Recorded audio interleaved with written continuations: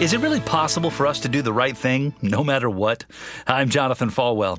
Listen, what we know from God's Word is this. God has made the way for us to do the right thing. 1 Peter chapter 2, verses 24-25 says it this way. He, Christ, personally carried our sins in His body on the cross so that we can be dead to sin and live for what is right. By His wounds you are healed.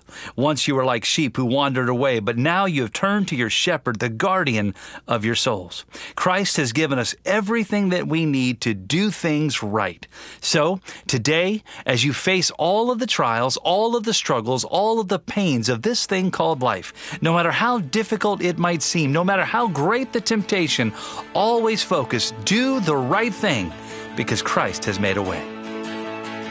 You've been listening to One-on-One with Pastor Jonathan. To learn more, visit falwell.com.